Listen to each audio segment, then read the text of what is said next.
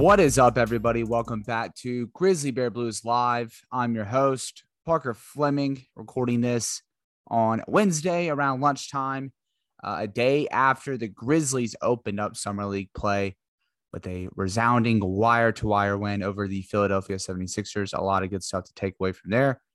And the joy with Summer League is that the games don't stop. The Grizzlies play again tonight on Wednesday night against Chet Holmgren, Josh Giddey, and the Oklahoma City Thunder. They'll play the Utah Jazz tomorrow night, Thursday night. And then they'll be playing at least 4 games in Las Vegas starting on Saturday, July 10th. So buckle up. It's going to be a little bit of fast-paced Summer League action. But, we got a great guest with us to talk about some of the few players on the Summer League roster. But first, let me tell you how you can get in touch with the blog and with the podcast.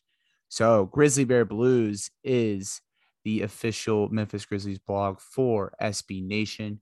You can find it on the web at grizzlybearblues.com or on Twitter at SBN Grizzlies. And Grizzly Bear Blues Live is the flagship podcast for the Grizzly Bear Blues Podcast Network. And there you can find episodes of the Starting Five podcast, 3 podcasts, and old episodes of the Longview podcast and the Core 4 podcast. Once again, I'm your host, Parker Fleming, and with me is a NBA staff writer at For the Win, part of the USA Today Sports Media Group.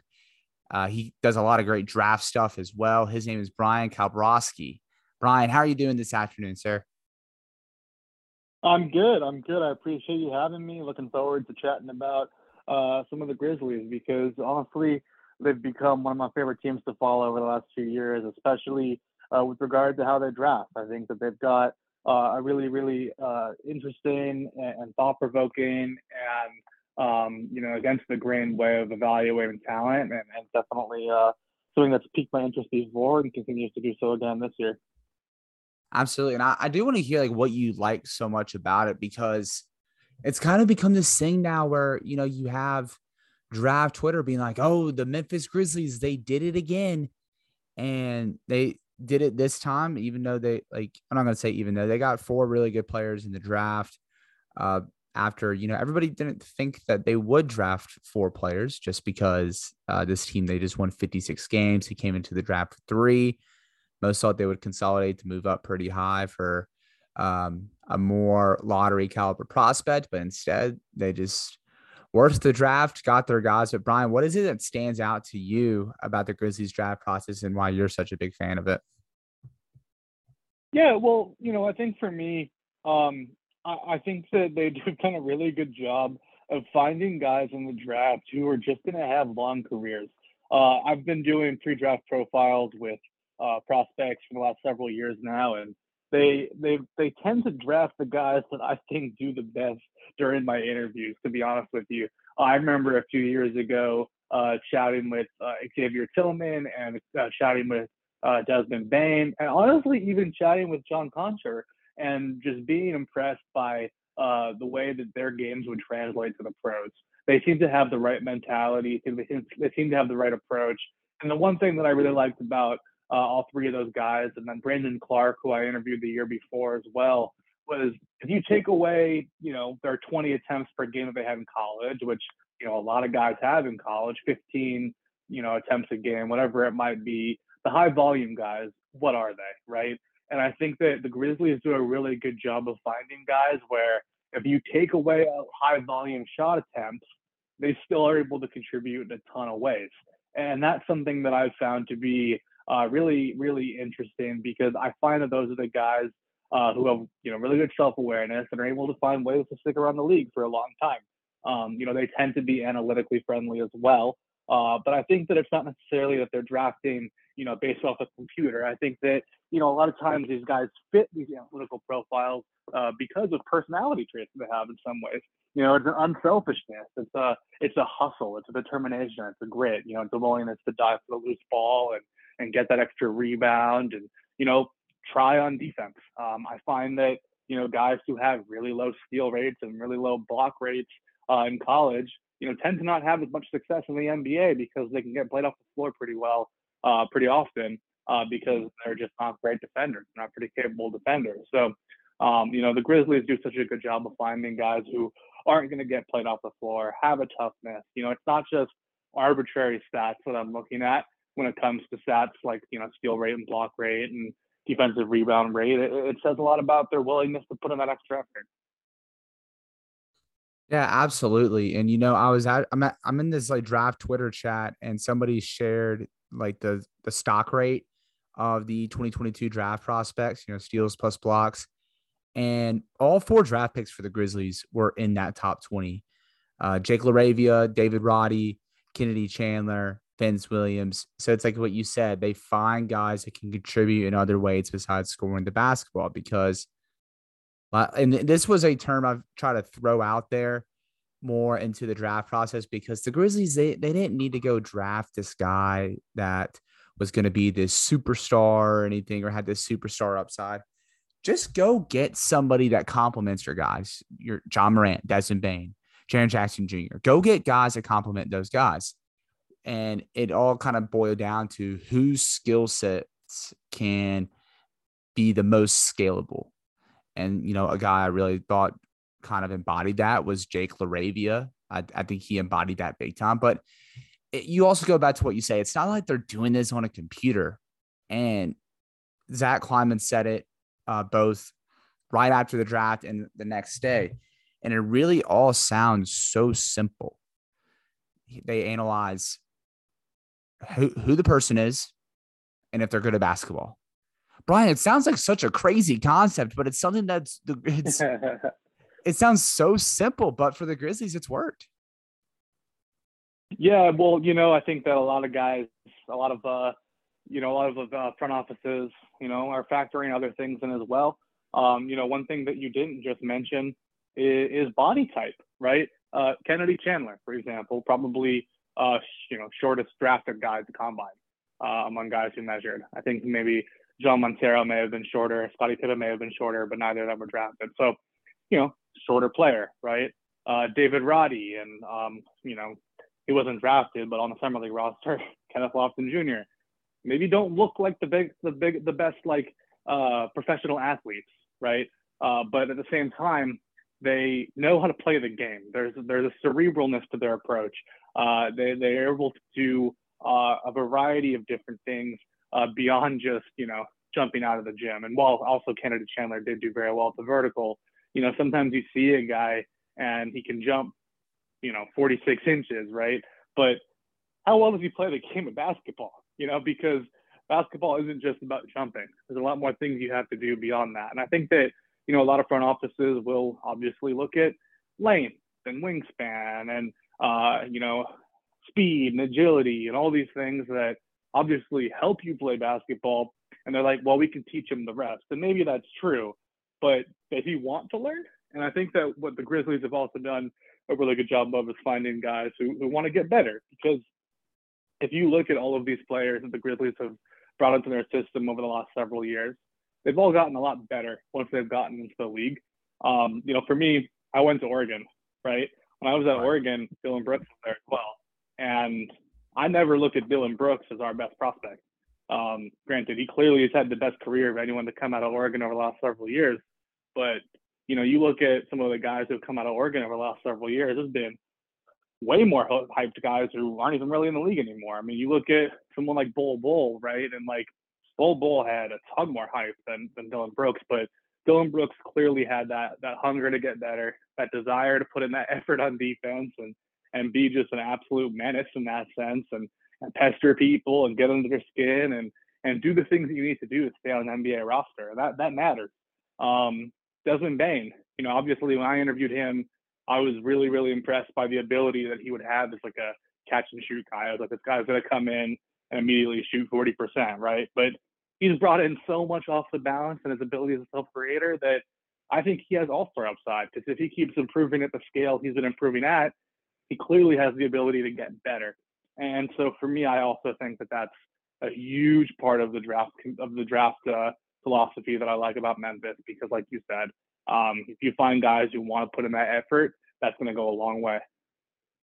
Absolutely. And that's something that you've kind of hear a lot about, like in interviews and stuff with this team, is they all kind of had this like underdog mentality, and they kind of all carried this chip on their shoulder. Like all of them collectively do so, and it's definitely really cool to see. It's really cool to kind of see everybody kind of embody that same mindset in the front office to target those guys. And, you bring up interesting points like the body type um, and just overall skill sets.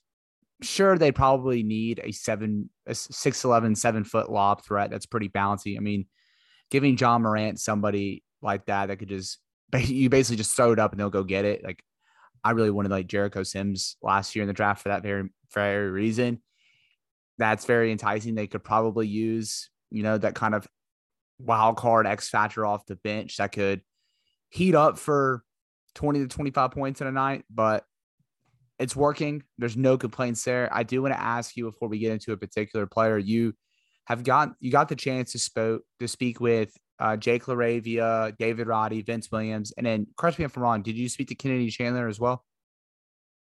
I have not spoken to Kennedy Chandler personally, but was definitely hot on his game. Spoke to his father before the season started. Got to know the family a little bit, and definitely followed his season pretty closely. But I think I did 16 like full lane sit down interviews with prospects before the draft. One of them was with Leonard Miller, who went back to school. So 15, I think maybe 2 or 3 of the guys went undrafted. Ron Harper was one of them, and maybe one or 2 others went undrafted. So I think of the 12 guys that I interviewed who were drafted, I think Memphis drafted 3 of them. Gotcha. So with the 3 guys that the Memphis Grizzlies drafted that you interviewed, LaRavia, Roddy, and Williams, what stood out or caught you off guard the most about any of those 3 guys?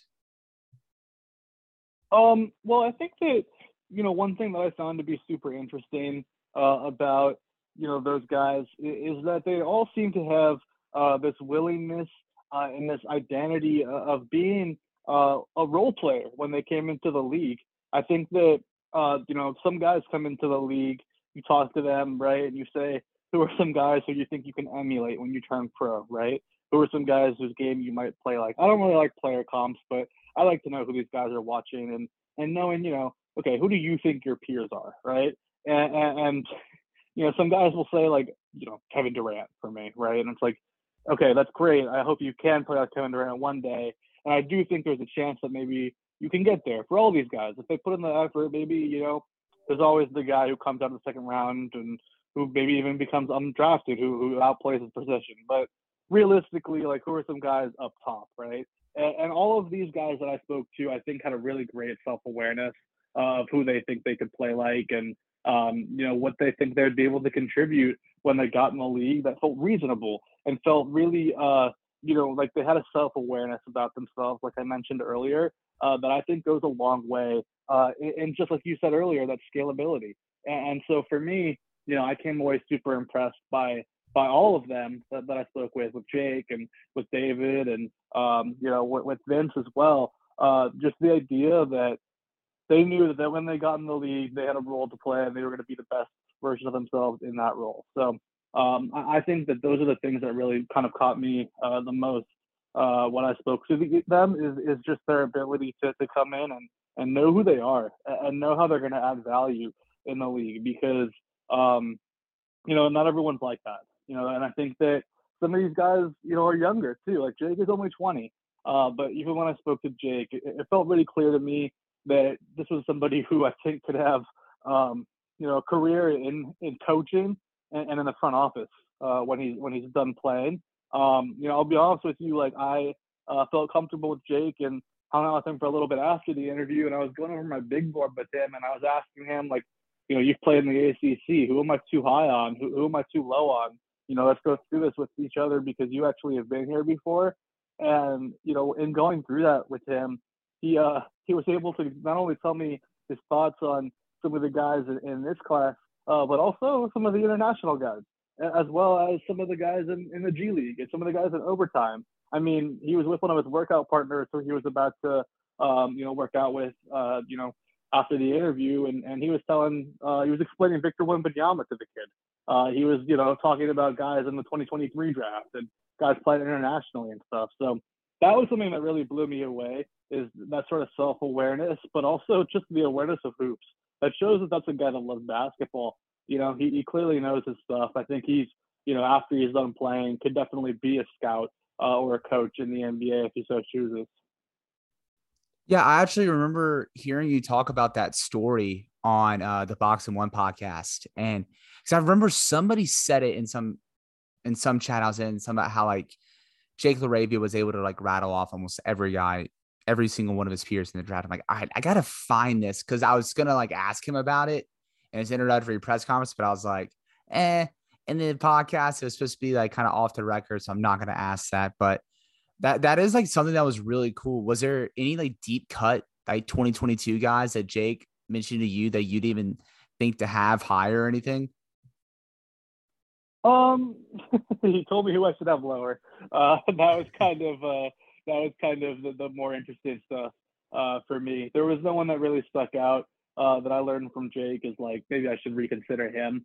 I think that for the most part, we was able to agree. I think he looked at my big board, and I think that the guys that I seem to be higher on than consensus, he said that was fair, and he wasn't really pushing back on too much of it. But yeah, I think that there were some guys that he had played against, and he was like, I don't know about that kid being a top 60 guy, honestly. So I really enjoyed that honesty and that candidness, and it was cool. It was cool to chat with him, and I definitely feel like you get a good sense of a guy just from talking to him for a few minutes, and he and I spent an hour or so together when we were here in New York together. So it was nice to get to know him, nice to get to know everything about what he stands for too as a player, and I think that was one of my favorites of the ones I did this year, and I think that.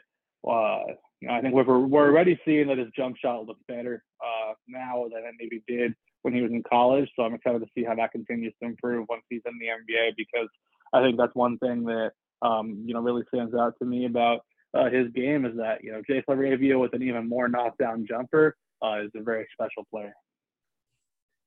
Absolutely, we definitely got to see Jake LaRavia and how his 3-point game could be impactful in last night's Summer League win, hitting 4 of his 7 3-point attempts. And Brian, I really want to really to kind of close this show, obviously we'll talk about this guy a little bit more detailed, but Vince Williams was somebody that kind of just kind of stood out to me after the draft process, because being completely honest, I'm not as deep in the weeds in the draft as a lot of people are. I would like to say I'm like in like the somewhere between like the 50th and 60th percentile in that regard. So there's just guys that I just completely miss on when creating my big board just because they went to mid majors or it's just really, really deep cut. And Vince Williams was someone, after a lot of research, was one of those guys for me. I didn't have him ranked in my top 58 just because I didn't know enough of who he was and had so little time to actually, dig in and research, given the state of the Memphis Grizzlies season this season. Obviously would rather focus on the idea of winning a championship rather than going through about 75 to 80 draft prospects. But there's just a lot of interesting stuff I found about Vince Williams. Obviously there was in the profile that you put up on For the Win, he has very similar defensive statistics to Herb Jones, DeAnthony Melton, Gary Payton II, and Draymond Green. And Chip Jones, another great draft analyst. He ran a report on the 6'5" players in college basketball over the past, I think, probably like 10, 12 years who have had at least a assist percentage at least 15 or higher, block percentage three or higher, steal percentage 2.5 or higher, while also shooting at least 35% from 3 on 9 attempts per 100 possessions. There were only 5 players: Klay Thompson, Courtney Lee, Danny Green, Paul George, Vince Williams. And so you read up on all that and factor in like, hey, this is a guy that he's 6'5", has a 7-foot wingspan, great at creating defensive events while also being able to shoot threes. Why did he not go higher? I mean, I feel like you take that profile and slap it on a 19 to 20-year-old kid that went to a blue blood school, and we're talking about a lottery guy. But here we are. The Grizzlies were able to nab Vince Williams at the 47th pick, and now they have signed him to a 2-year, two-way contract. Brian, like what kind of happened with his draft stock there? Is there anything that obviously gets missed inside of all this? What happened here? Yeah, I mean, listen, the whole time with Vince Williams, I looked at kind of similar queries using Bart Torvik and stuff like that, and I was looking around, and when you look at the guys who accomplished what he accomplished, like I said, like the guys who tend to show up are guys who play a long time in the league, playing good defensive roles, and I think that I was about to ask him specifically about Herbert Jones, because that to me was the guy who his game most really resembled. When I spoke to Herbert last year, to me it felt similar to when I spoke to Vince this year. And so I was talking to Vincent and I was asking him, who are some of the guys you like to watch? And before I asked about Herbert specifically, I wanted to hear who he would say.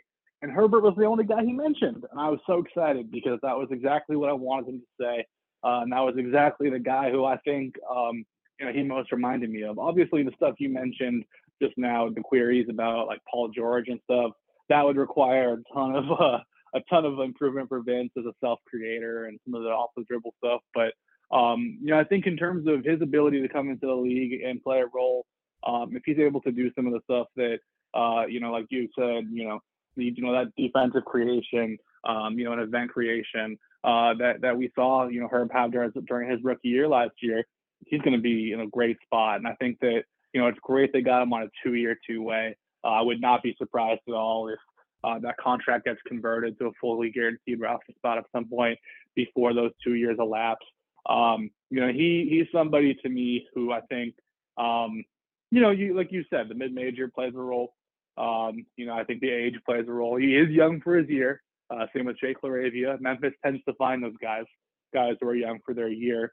But I think, playing 4 years in college tends to not be great for your draft stock. I mean, VCU, I don't think played a tournament game, many of the last 2 years. Unfortunately, they had to forfeit their game against Oregon in 2021, back when Bones Hyland was on the team.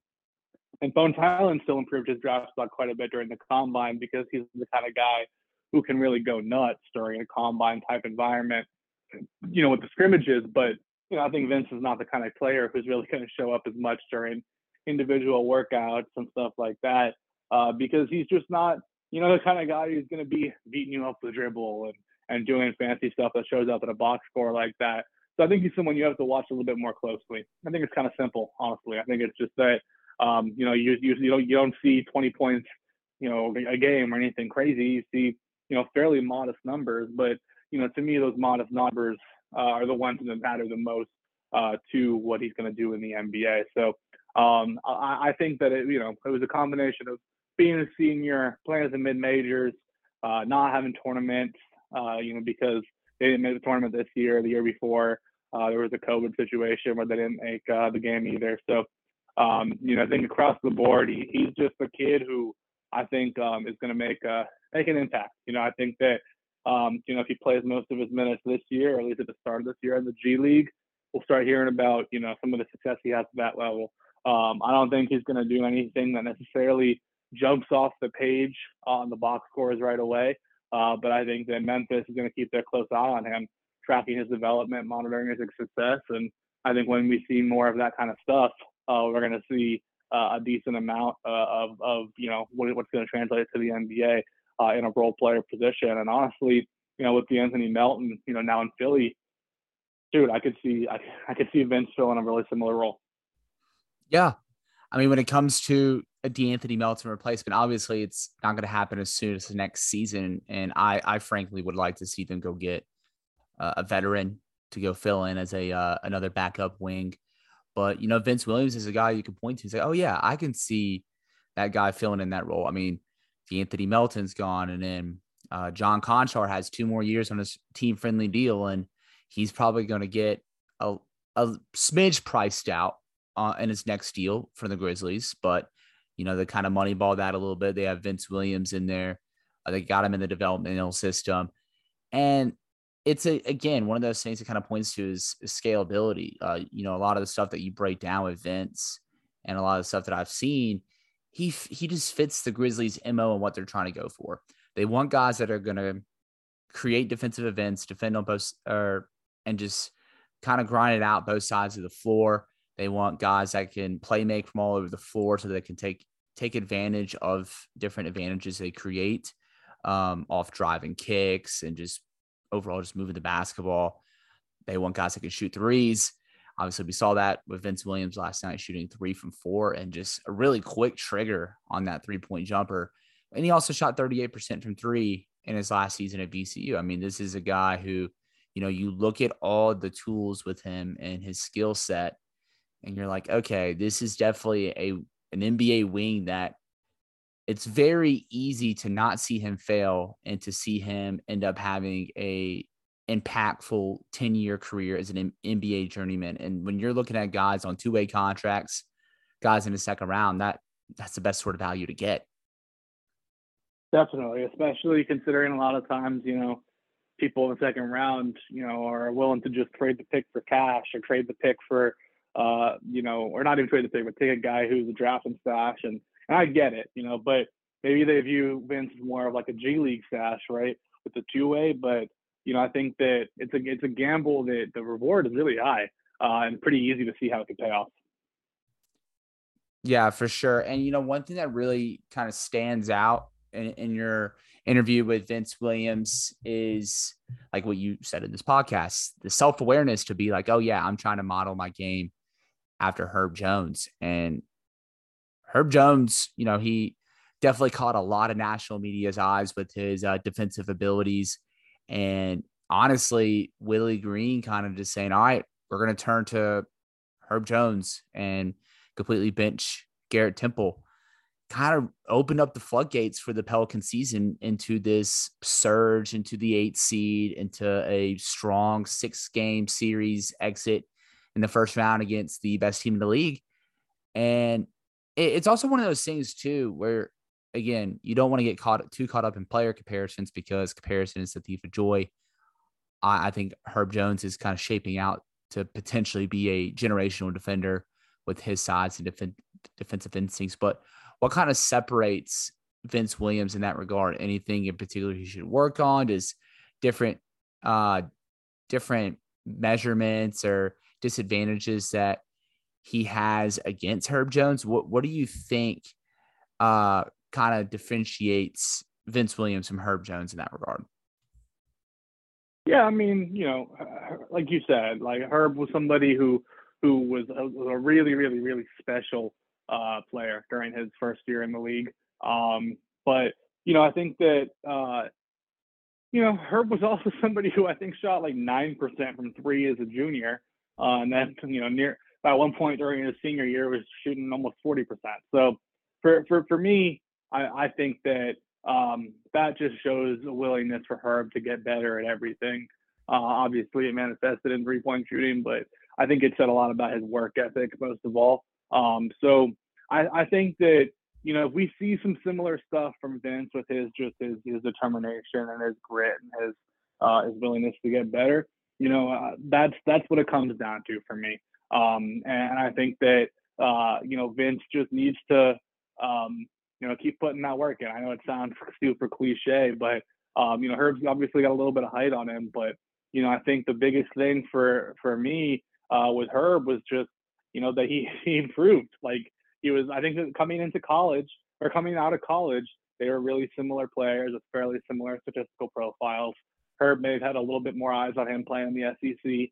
Obviously, he was playing alongside Josh Primo, who was a lottery pick, so there were some eyes on that because of that. But I think that Herb was a great leader. I think that really smart player, really well regarded by his teammates. I was with Josh Primo on draft night, and Josh was thrilled when Herb was drafted. He seemed to love the guy, and I think that if we see similar trades from Vince, at VCU, he's going to be in a good spot. Or from when he was at VCU to the NBA, he's going to be in a good spot in the NBA. So I can't really speak to anything in particular where it really will need to separate himself, because I think they do have relatively similar profiles. I think it just is going to come down to just how much better can you get? Like how much time you're going to put in, how self-aware are you? But I think that in terms of what we've seen from him so far, he seems to know the things that you need to know. And I think he's got, a great support system around him, in Memphis. He's in a great draft class in Memphis to elevate. I think that, when it comes to rookie classes, these are 4 guys who are all ready to contribute, in my opinion. Kennedy may be a little bit less so, but he didn't show any problems last night in summer league. So, I don't think it's that Kennedy is not going to be good. I think it's that he's just younger and shorter. But I think that, Kennedy's definitely a supremely talented individual who got a lot better as season went on too. So, if these guys push each other to get better and, keep grinding each other out and, get, all the time in the gym you need to improve your game, they're going to be in a good spot. Yeah, for sure. That's something that's nice with, drafting these older players, that they're ready to go from the jump. And, I think the one that really I think the guy that is a day one rotation player, it's definitely going to be Jake LaRavia. Obviously there's still stuff to shake out to see if Roddy will end up playing and then also too, I think Kennedy Chandler is in one of the best spots to be in for a second round draft pick, getting to learn under John Morant and Tyus Jones while getting those developmental reps in the G League. Like I feel like I think that developmental thing is going to pay off for Kennedy Chandler, especially on the deal that the Grizzlies got him for. Signed him to a 4-year, $7 million deal. They say is the largest deal of any American second round draft pick. And also too, the Grizzlies, they take care of their guys. We saw with the John Conchar deal. We saw with Xavier Tillman's second round deal. They also, and now Kennedy Chandler, whenever they trade guys, they trade them to good situations most of the time, while also trying to maximize the return that they're getting. Whether it's Andre Iguodala, Melton. Yeah, Melton at Philadelphia. I'm already incredibly excited to watch from afar the D'Anthony Melton, Tyrese Maxey backcourts. Traded Grayson Allen in Milwaukee, Mike Conley to Utah. I mean, the list just goes on. They take care of their guys. Right. They draft well. They have a good culture. It seems really simple. But Brian, I want to thank you. Listen, go ahead. No, I was just gonna say I'm a Lakers fan originally. I'm from Los Angeles, and the more I cover the league, the less of a fan I become of teams individually, and more of just players I've spoken to and situations and that kind of stuff. But I look at the Lakers and the way they've built their team the last few years. All this year maybe looks a little bit better so far from free agency. And I look at the Grizzlies and I'm like, well, there's one team that's doing everything right and one team that's doing everything wrong. And I just look at all of that, and I think they, like you said, with Kennedy's backcourt situation, Tyus is another guy. The first time I interviewed him, I was like, oh, this guy could coach in the league one day if he wants to. He's someone who's going to be such a good vet. I'm really glad they kept him around. I think that Tyus could start for a lot of teams in this league. So honestly, he probably would have been my vote for Sixth Man of the Year last year if I had a vote. I just think that there's flashy things that Tyler Hero can do from a scoring perspective, but when it comes to positive impact on a court, Tyus, I think, does all of that so well. I think that he makes the winning plays. He really does. And, teams tend to do better when he's there. And I think that you said, that Kennedy's going to learn from that. So I think all these guys are in such a good spot. Jake, I think, is going to be a wonderful addition to the rotation in Memphis. Yeah, very excited about this draft class. Very excited to see. Also, too, with Summer League, how Zaire Williams takes steps, how we see Xavier Tillman and Santi Aldama perform with.